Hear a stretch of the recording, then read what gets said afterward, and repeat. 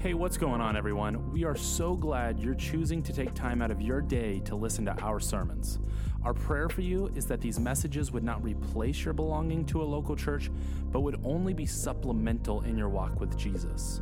With that being said, we love you and we hope you enjoy the message today. Good morning. Praise God. So good to have you here today.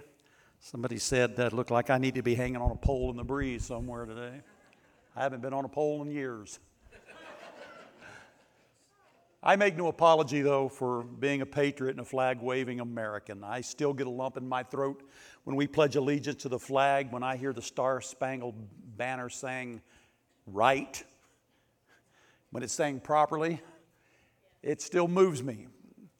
But all of that said, I first and foremost pledge allegiance to Christ, my King, and His kingdom. And I happily declare my dependence on Him, and I hope you feel that way as well. America isn't a great nation because of our natural resources. Our nation has great resources, but so do other nations.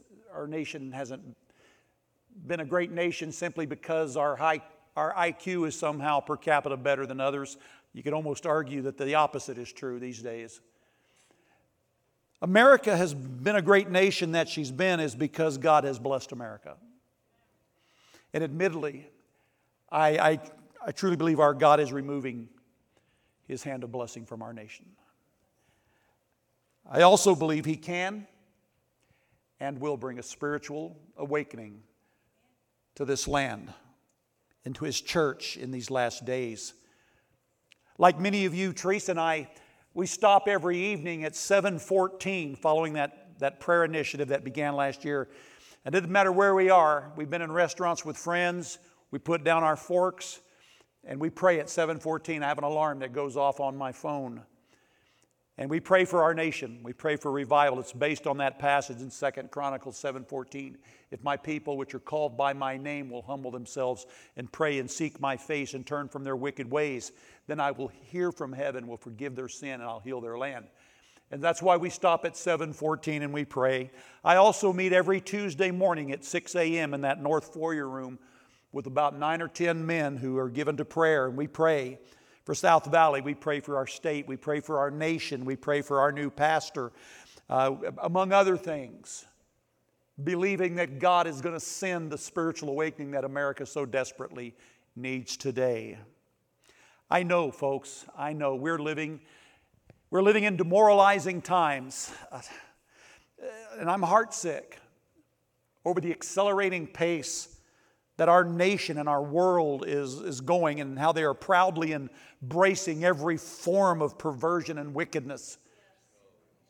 2 Timothy chapter 3, verse 1, Paul told us that in the last days perilous times would come.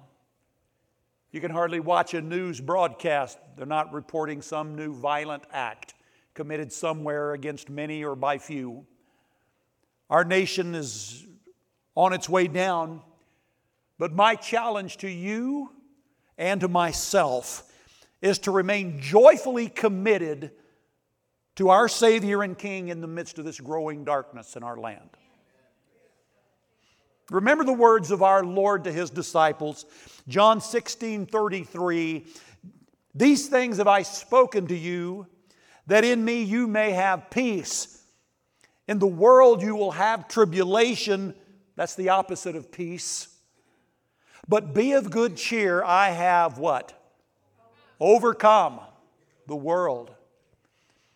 And folks, I will say to you, how can we be pessimistic when the future is in the hands of the one who knows the end from the beginning? Our nation still has a godly remnant of people who know how to pray to an infinitely holy God, who's all-powerful, who rules the world in sovereign authority and works all things together after the counsel of His own will. And as long as we have that, we have hope. We can still hope for, we can still pray for, we can still work toward a true spiritual revival in our land and around the world. The Bible even suggests a very simple prayer for times like these. Look at this passage, Psalm 85, verse 6. Will you not revive us again that your people may rejoice in you?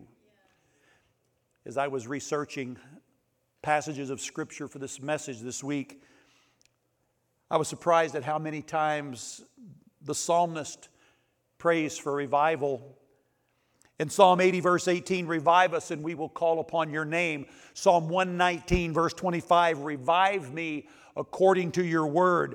Verse 37, revive me according to your ways. Verse 40, revive me in your righteousness. Verse 88, revive me according to your loving kindness. Verse 149, revive me according to your justice. Verse 156 of Psalm 119, revive me according to your judgments. And in Psalm 143, verse 11, revive me, O Lord, for your name's sake. Folks, revival is God's work. It's not something we manufacture, right? We are not going to cause a revival. It is a heaven-sent, special season of rejuvenation that God pours out on His church that spills over into evangelistic zeal. When God revives His people, He does it to redeem lost people. He wants to see people come to Christ. And folks, we can't call down fire from heaven to light the altar like Elijah did. But I say to you, we can get the kindling ready and offer ourselves as Spirit-drenched firewood. Lord, prepare me. Make me what you need me to be, God, to bring revival to this land. The Old Testament book of 2 Chronicles, and that's where I want you to begin finding your way towards now.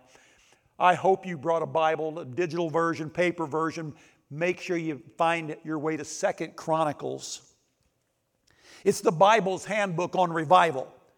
The writer, most likely Ezra, demonstrates to us over and again how God never gave up on the nation of Judah. 2 Chronicles catalogs several national revivals that reversed the nation from its downward slide into absolute corruption. You can see in chapter 20 under King Jehoshaphat and how there was reformation taking place and the Word of God was being taught throughout the cities under his leadership. You could read about Hezekiah, who was a man who did that which was right in the sight of the Lord. And he led his people through, again, calling them back to the Word of God and to proper worship in the temple and all of those things. And even after the eventual judgment and destruction of the nation, when God, through the hand of Nebuchadnezzar, in chapter 36 of 2 Chronicles, hits them and carries them off to Babylon, God stayed in the business of reviving His people. Now, if you have a Bible, I want you to find your way to 2 Chronicles, chapter 34. And the first thing I want us to talk about is a humble leader. A humble leader. Now, Josiah ascended the throne during the darkest days that Judah had ever known. Now, just for clarity, let me give you quickly a brief background. After David, who was the greatest king Israel ever had, Solomon reigned. Solomon, for the most part, was a good king. He never knew war. But when Solomon passed from the scene, his sons became foolish. And shortly after Solomon's death, the nation of Israel, the 12 tribes, if you will, began a civil conflict. They entered into a civil war. 10 nations to the north, known as Israel, and then the two tribes to the south, Benjamin and Judah. They split and they began to war with each other. And this has been going on. Now, Josiah is going to be king of Judah, the two southern tribes. But here's what you need to know about Josiah. Josiah's grandfather was a man by the name of Manasseh. And he was one of the most wicked kings in the Bible. and certainly the most wicked king that Judah ever had. Israel, the 10 tribes to the north, had their fair share of ungodly leadership. Rare did they have a king sit on the throne that followed God. Judah, the 2 tribes to the south, they frequently had men of God who did that which right in the sight of the Lord, but they also had their share of very ungodly men. Josiah's grandfather, Manasseh, reigned for 45 years in Jerusalem, and he had led that nation in the influence of his incredibly evil ways. Manasseh is actually Judah's version of Israel's Ahab. If you know anything about Israel's king, the worst king that the 10 tribes to the north ever had was a man by the name of Ahab. Here's what it says about Ahab in 1 Kings chapter 16 and verse 30. Now Ahab the son of Omri did evil in the sight of the Lord more than all who came before him. How would you like that to be the epitaph on your gravestone? This was the worst person ever. How would you like that?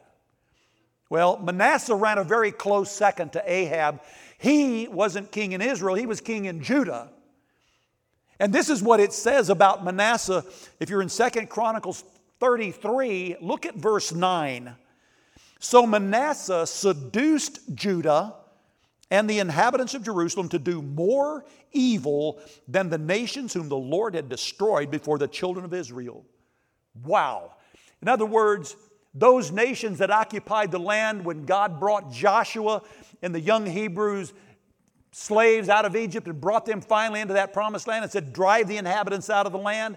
Those inhabitants of the land were throwing their children into the fires of Molech. There was immorality, there was all kinds of evil and wickedness, and God drove the people out of the land. It says that Manasseh was worse than the people God told them to drive out. That's how bad Manasseh was. And during his reign, Judah sank in the quagmire of idolatry, occultism, humanism, human sacrifice, lawlessness, violence, military weakness, moral confusion. You name it. They were down the tubes. And because of that, the Bible tells us that the Lord brought the captains of the Assyrian army down and took Manasseh and carried him off to Babylon in hooks and chains and imprisoned him. Now I'm telling you all of this because I believe it was while Josiah's grandfather Manasseh was imprisoned in Babylon that the seeds of revival began to germinate. Something happened to Manasseh that changed everything in his life. Verse 12 in chapter 33, now when he, that is Manasseh, was in affliction, he implored the Lord his God and humbled himself greatly before the God of his fathers. Late in life, Manasseh turned to the Lord, and evidently it was not one of those things that we call a foxhole conversion. You know what a foxhole conversion is, right? Wherein you're in a bad place, you cry out to God, and as soon as you get out of that bad place, you're going to give God a second thought. This isn't that. This was real. Late in life, Manasseh turned genuinely to the Lord. You know what that tells me? There's hope for anyone. There's hope for anyone. 2 Chronicles 33 mentions the reforms that he began to institute. You see, while he was in prison, he repented, and God actually allowed him to come back to Judah and reclaim the throne. And when he came back a different man.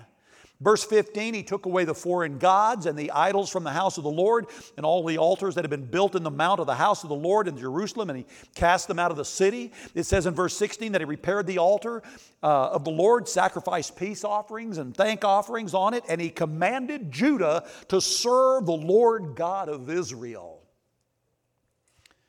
But his spiritual conversion came too late to influence his nation. There wasn't enough time for him to take care of everything he wanted to do. Eventually he died. He had a son who took the throne by the name of Amnon. He picked up where his dad's wickedness left off. He was so bad that his own servants assassinated him 2 years into his administration. He was so bad, his own people killed him. Following him now enters Josiah. Josiah ascended the throne of Judah at the ripe old age of 8. Incredibly, this young boy had a heart for the Lord.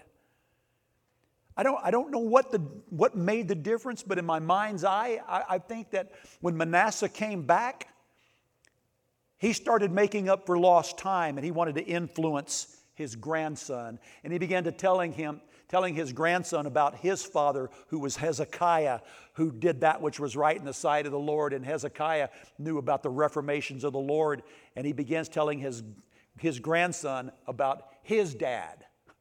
That would be my thinking on it. Whatever the case, this young boy had an incredible heart for God. Look at verse 2. Now we're in chapter 34. Speaking of Josiah, it says that he did what was right in the sight of the Lord and walked in the ways of his father David. And here's a phrase that I think is only used of this king. And he did not turn aside to the right hand or to the left. In other words, this young man was so serious in his commitment to God, nothing caused him to deviate from his commitment to serve God. He turned not from the right hand nor to the left. Now, since he was only 8, the crown, and when the crown descended on him, Josiah had little to do with running his nation until he began to take charge at the age of 16. Look at verse 3. For in the 8th year of his reign, how old was when he started? He was 8 years old when he started, but now he had been reigning for 8 years. That means he's 16 now. While he was still young, it says he began to seek the God of his father.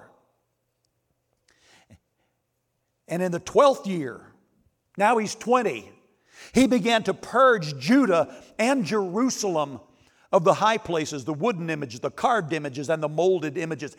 Now he's picking up where grandfather Manasseh left off.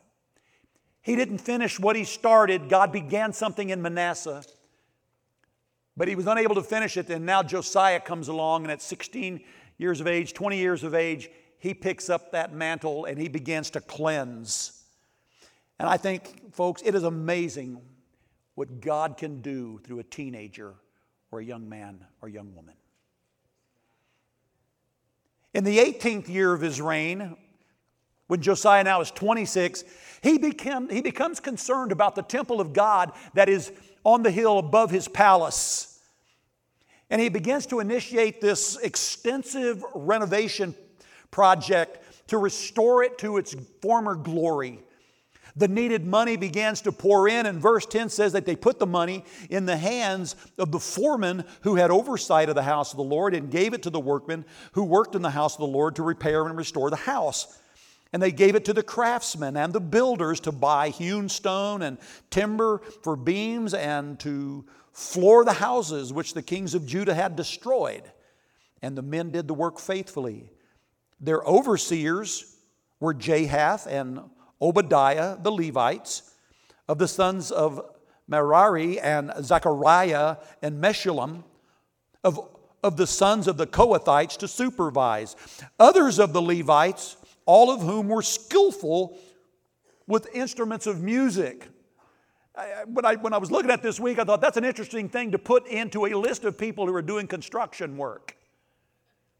These men are craftsmen working with hewn stone and timbers, but it's important enough that they include that some of the people that were there were great musicians. And let me tell you what I'm thinking about that. I don't think we want to miss the fact that part of the revival that is taking place in Judah has a very prominent place of music and praise in it. Don't underestimate the power of what happens on this platform and in this congregation on Sunday mornings. You are an extension, part of the praise team. Amen? What happens is we begin to sing and to praise. And I just think it's interesting that that's included.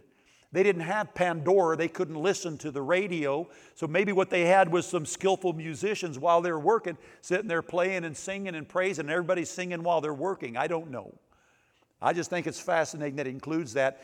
But it goes on to say some more about the Levites. It says that the Levites were also over the burden bearers and were overseers of all who did work in any kind of service. And some of the Levites were scribes. Some were officers, some were gatekeepers. What strikes me about these verses from 10 to 13 is from the foreman who has general oversight, he's the general contractor, all the way down to verse 13 to people whose responsibilities are just to keep the gate. What it tells me is that everybody involved in this renovation and in this growing revival, everybody is on the same page with the same goal. And listen, there's no service too small. You might have been large and in charge, or you may have just had the lowly responsibility of keeping the gate. All service to the Lord Jesus Christ is important, folks. Everything. You're not so old that you don't have a significant place of service in His kingdom. If you have retired from serving Jesus and you're a senior citizen, I'm going to say it nicely, shame on you. Don't retire from your service to Christ. Amen? Every service was important. Never discount what your small contribution to the work of the Lord might be. Classic example, Matthew. Jesus got 10 to 15,000 people and He wants to feed them all, and all there is they find this little boy, brought his sack lunch, had a couple of fish and a few loaves of bread in it, and Jesus feeds the multitude, gives them fish sandwiches. Don't underestimate what little you have and how great God can use you. But not only was there a humble leader that began to initiate this revival among God's people, but also I want you to see there was also a holy book. Remember Psalm 119 verse 25. Revive me according to your word. I will say this. Genuine revival, when it breaks out in a church, will not be apart from a new commitment to the authority of the Scriptures. That's why I so often encourage you, bring your Bible, open your Bible, put notes in your Bible, mark in your Bible. God's Word is so incredibly important, and that's an understatement. Here's God's statement about His Word. I have exalted my Word above my own name.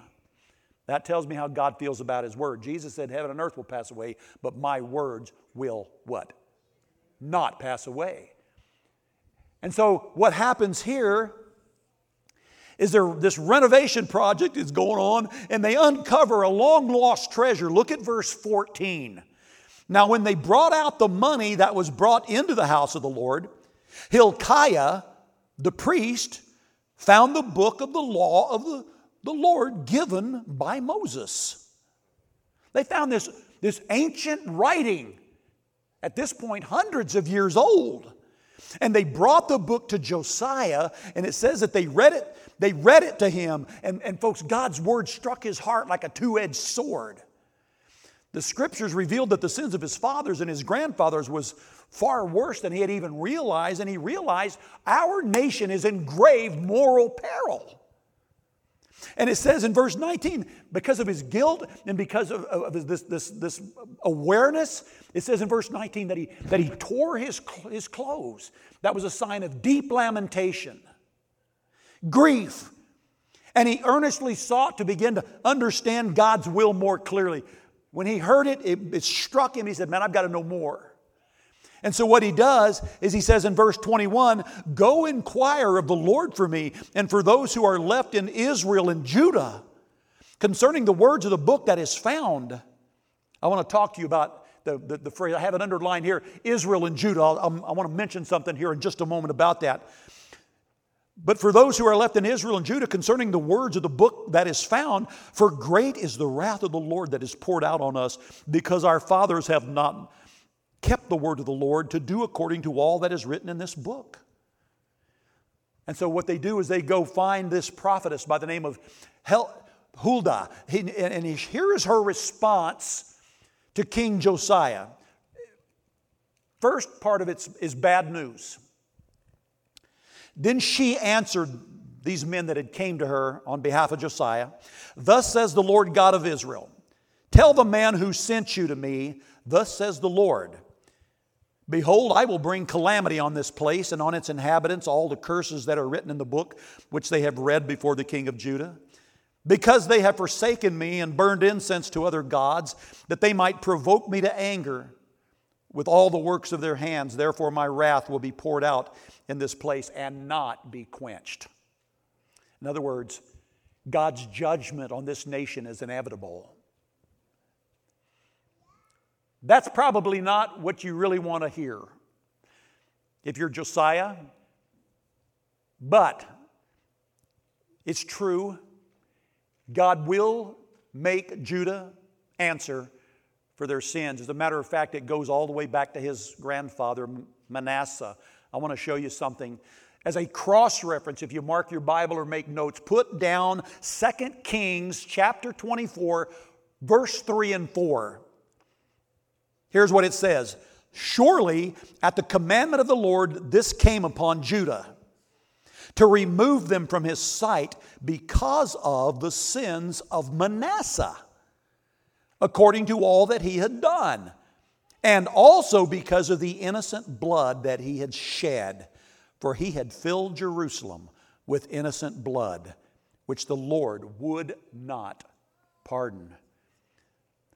Listen to me carefully. I don't want you to misunderstand what I'm going to say. America has gone too far not to be judged by God. We've gone too far. Now listen, our prayers for revival, when I pray for revival, it's not so God removes His righteous judgment. I can't ask Him to not do what His holiness demands that He do. Folks, we're living in a nation that parades perversion and calls it pride. We have slaughtered countless thousands and thousands of unborn human beings, and their blood is crying up from the ground. God will not let that go. But when I pray for revival, it's not for God's righteous judgments to be removed. My prayers are like those of Habakkuk. Habakkuk got this word from God as well. Habakkuk looked at his nation and he goes, there's perversion in the land, there's wickedness, there's no justice. The law was so corrupt. And he says, how long, O Lord? When are you going to finally do something about this mess, God, and bring a revival? In essence, what he's asking. And God says, you know what I'm going to do? I'm going to bring a nation more wicked than you. I'm going to bring the bitter and the hasty Chaldeans, and they're going to sweep through, and they're going to wipe you out. Well, that's not what Habakkuk wanted to hear. But Habakkuk works through all of that. And here is the way that you and I need to pray for revival, just like Habakkuk. Habakkuk chapter 3, verse 2. O Lord, I have heard your speech and was afraid. In other words, God, when you told me what you were going to do, it shook me up. O Lord, here it is. Revive us. In the midst of the years, make it known. In wrath, remember mercy. Listen, God is going to do something in our nation, and it will be perfectly in accordance with His sovereign will. But what we need to be praying is, God, in the midst of what you're doing, remember mercy. Ignite within us your people. Not to be cast down, not to be downtrodden and depressed over all of this, but help us to lead others to faith in Jesus Christ, because America's only hope is Jesus Christ. There is no other hope. Now that's the bad news that he gets from the prophetess. But he gets good. Verse 26. But as for the king of Judah who sent you to inquire of the Lord, in this manner you shall speak to him, thus says the Lord God of Israel, concerning the words which you have heard.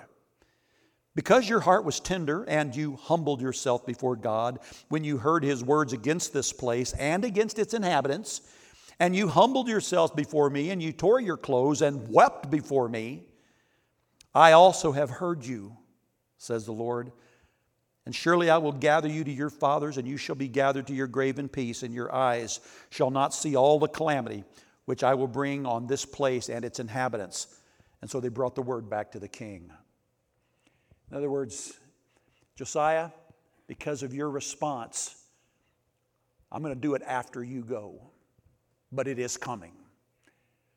Josiah gets this word, and it encourages him so much that now he wants to just shift into high gear. What's began, he's going to start fanning the flames. And so we go from a humble leader to a holy book to a hungry people. Encouraged by her words, Josiah announces a meeting. Look at verse 30. And the king went up to the house of the Lord with all the men of Judah and the inhabitants of Jerusalem, the priests and the Levites and all the people, great and small. And he read in their hearing all the words of the book of the covenant, which had been found in the house of the Lord. Then the king stood in his place and made a covenant before the Lord to follow the Lord, to keep His commandments and His testimonies and His statutes with all of his heart, all of his soul, and to perform the words of the covenant that were written in this book.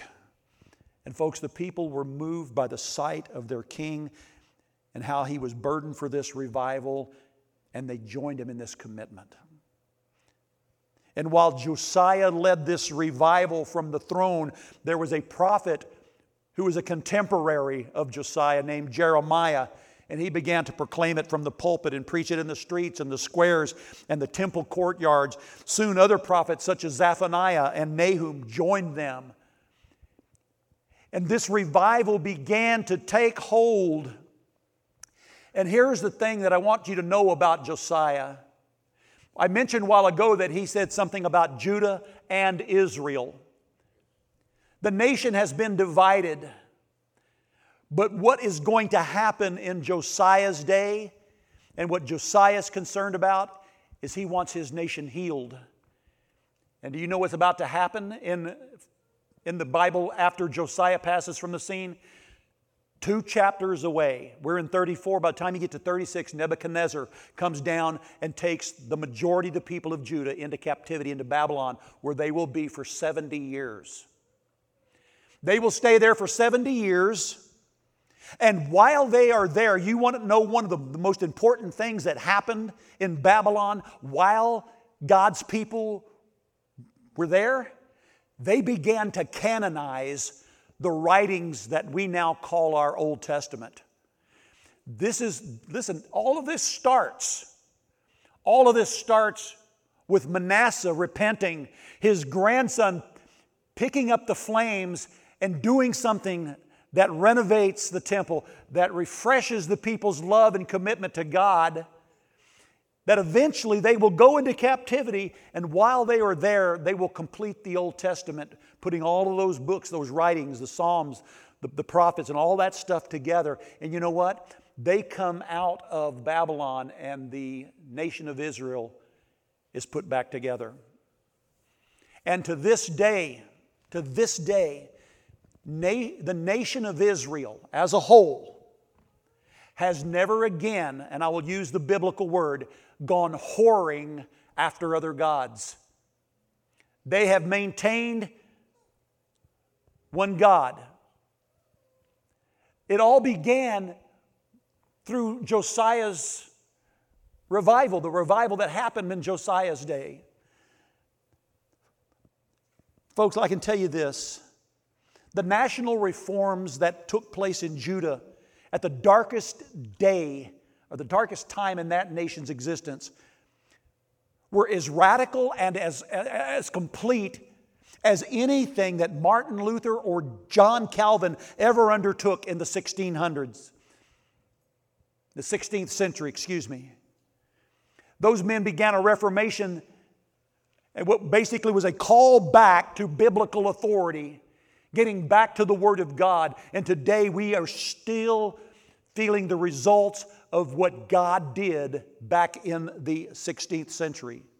Furthermore, the revival in Josiah's day eventually inflamed a group of young people and propelled them into a lifetime of service. Boys like Daniel, Hananiah, Mishael, Azariah, also known as Shadrach, Meshach, and Abednego. These boys would be carried away into Babylon after Josiah's gone.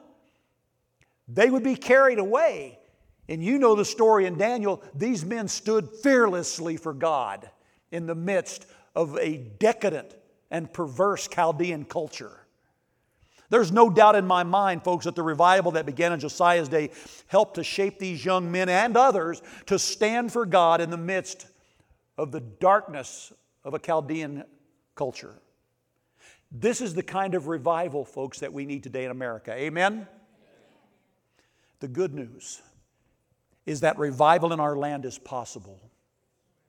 It's possible, and we have the history to prove it. As dire as our present time is right now, America has been at this low point before. If you know anything about history, America's been low before. As bad as things look right now, I truly believe that there is hope for America. When the Pilgrims landed on our shores at Plymouth Rock in 1620, their main objective was to be able to freely preach the gospel of Jesus Christ. And the colonies were built on that was their heart's desire. Shortly after the Pilgrims came, another group followed them known as the Puritans. The Puritans arrived in this new land, and it was the Puritans who founded Harvard College, whose primary purpose when it was started was to train ministers and Christian leaders, if you can believe that. Today, you hardly can mention Christ on a campus at some of these old universities. But that was what Harvard was started for, was to train missionaries and Christian leaders. Any person who honestly researches our nation's history, keyword honestly, will admit that America was founded upon Christian ideals and Christian virtues. Throughout the 1600s, as time went on, the spiritual and moral condition of the colonies began to decline at a rate that alarmed genuine believers.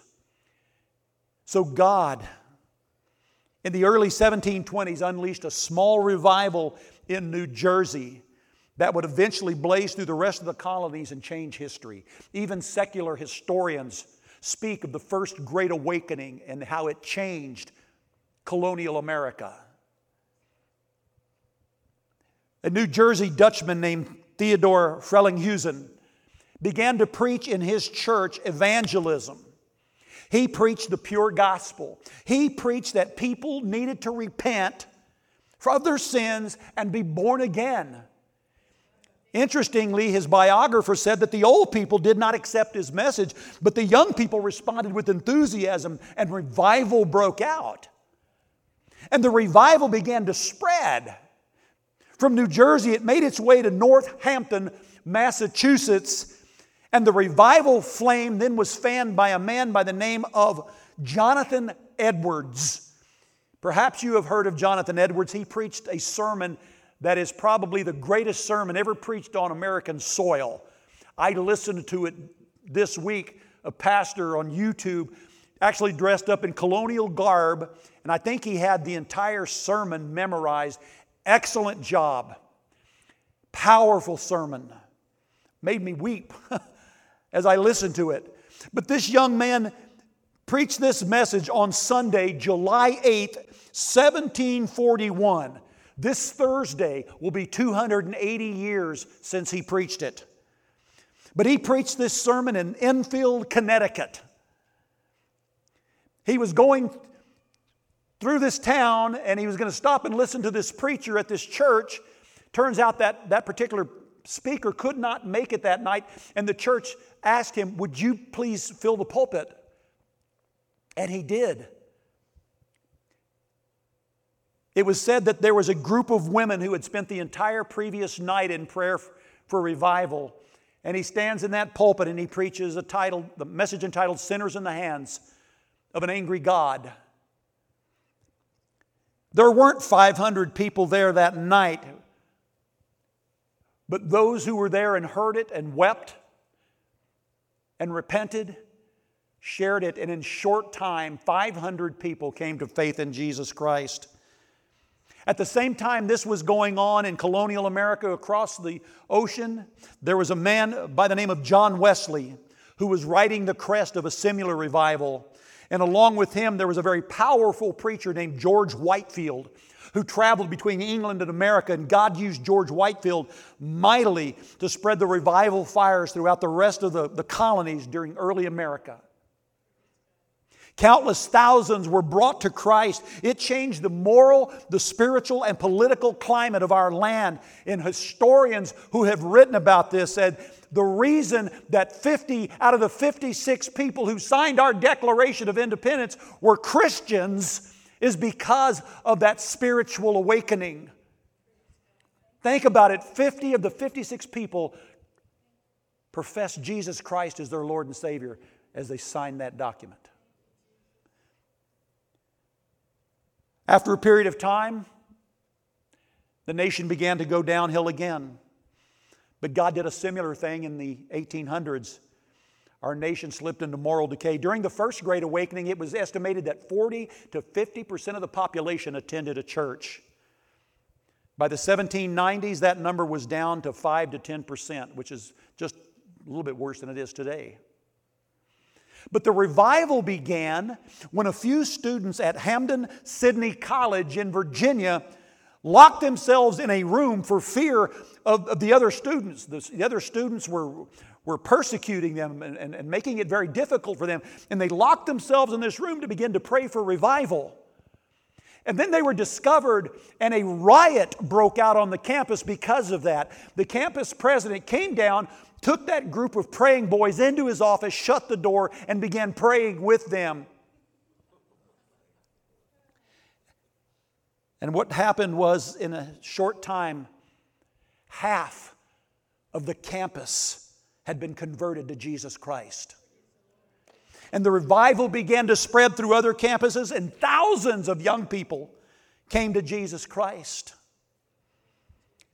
After some years, the passion of revival died, and America sank again into spiritual lethargy and godlessness. But in 1857, another revival broke out. Historians have many names for this revival. It's often referred to as the Third Great Awakening in America. It's also called the Fulton Street Revival, the Businessmen's Revival, the Prayer Revival, the Layman's Revival. It goes by different names.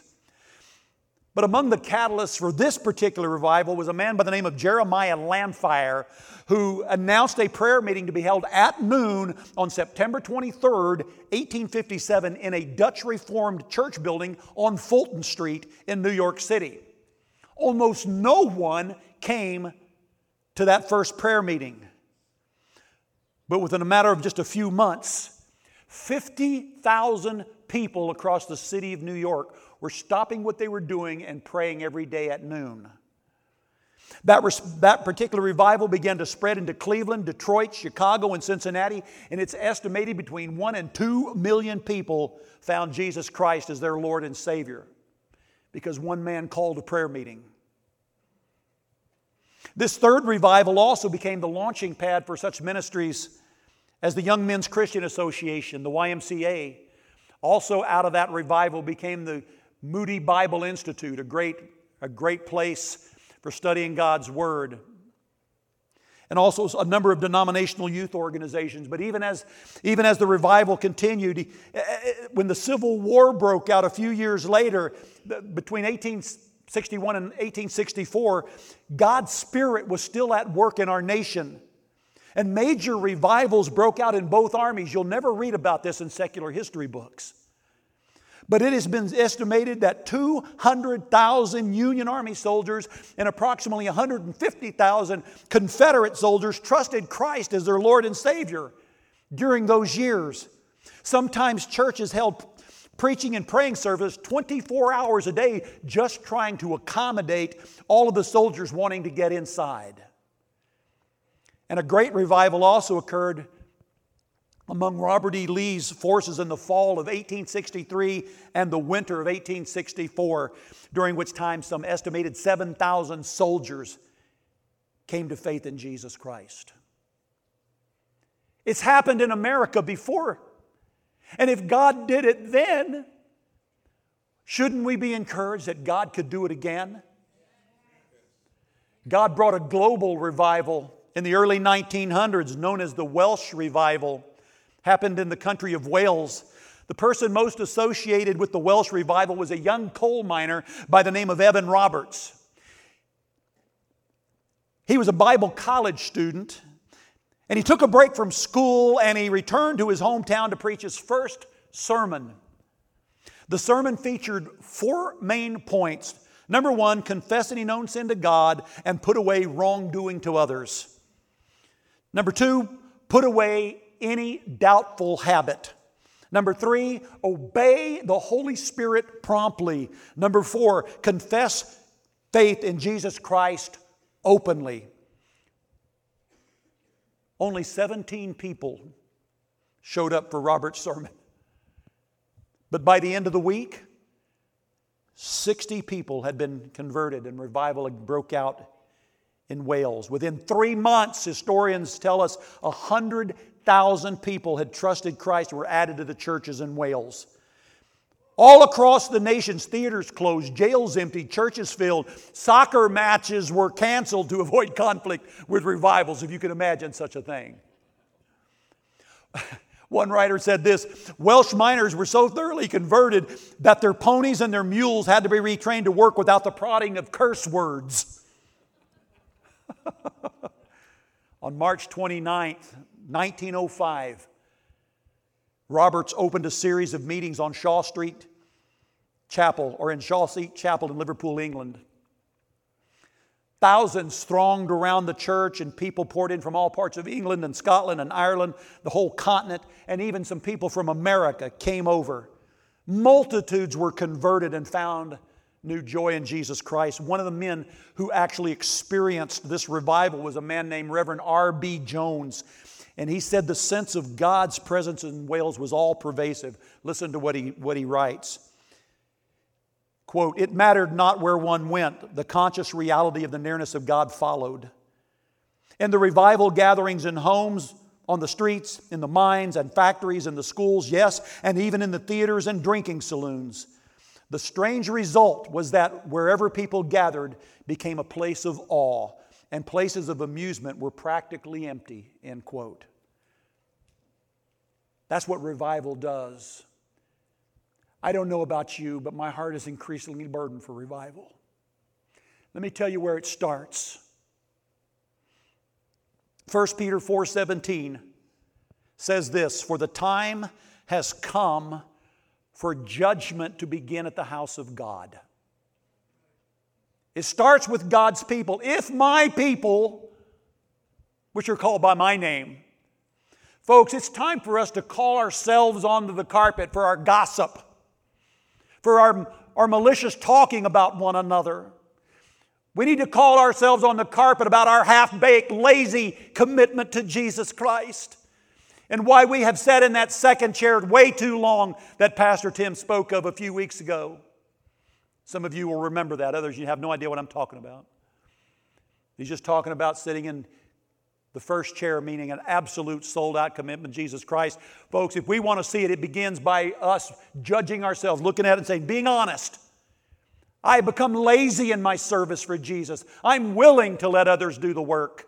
I'm willing to let others give to the work of the house of the Lord. Folks, it's time that judgment begins at the house of God. And that fits God's prescription for revival. If my people, which are called by my name, will humble themselves, just like Josiah did, and pray and seek my face and turn from their wicked ways, then I will hear from heaven, will forgive their sins, and heal their land. That is exactly what God did through the revival in Josiah's day. Judah and Israel, at civil war in previous years, eventually came back together to form one nation. God healed their land. It started with humility and an acknowledgement of our sin. And that's where it'll start today. Your own personal life, my life, can be radically impacted if we will simply come and get on our face before God and acknowledge where we have let go. And it's time to recommit to the King of this universe and His plan, because He is going to bring judgment on this land. But in the midst of those years, He will remember mercy, and He can use us. He can use us to take the gospel of Jesus Christ out of those doors and begin to effectively and powerfully share it.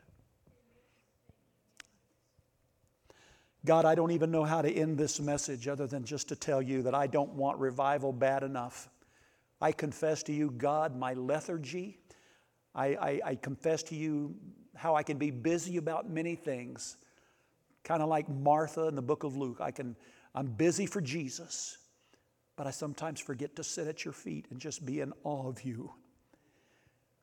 Everyone in this room, Lord, if they're honest with themselves and they know Christ, could pinpoint something in their life that they've let go. Commitment, faithfulness, hit and miss when it comes to worship attendance. We have so many options out there, and we're so quick to choose other things than what's really important.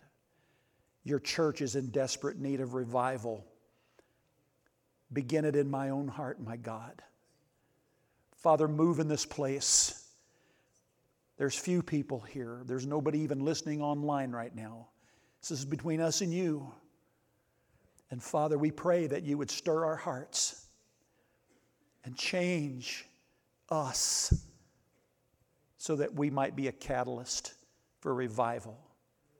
Start a fire within our own souls, Lord, in Jesus' name. Amen. God bless you. Have a good and godly week.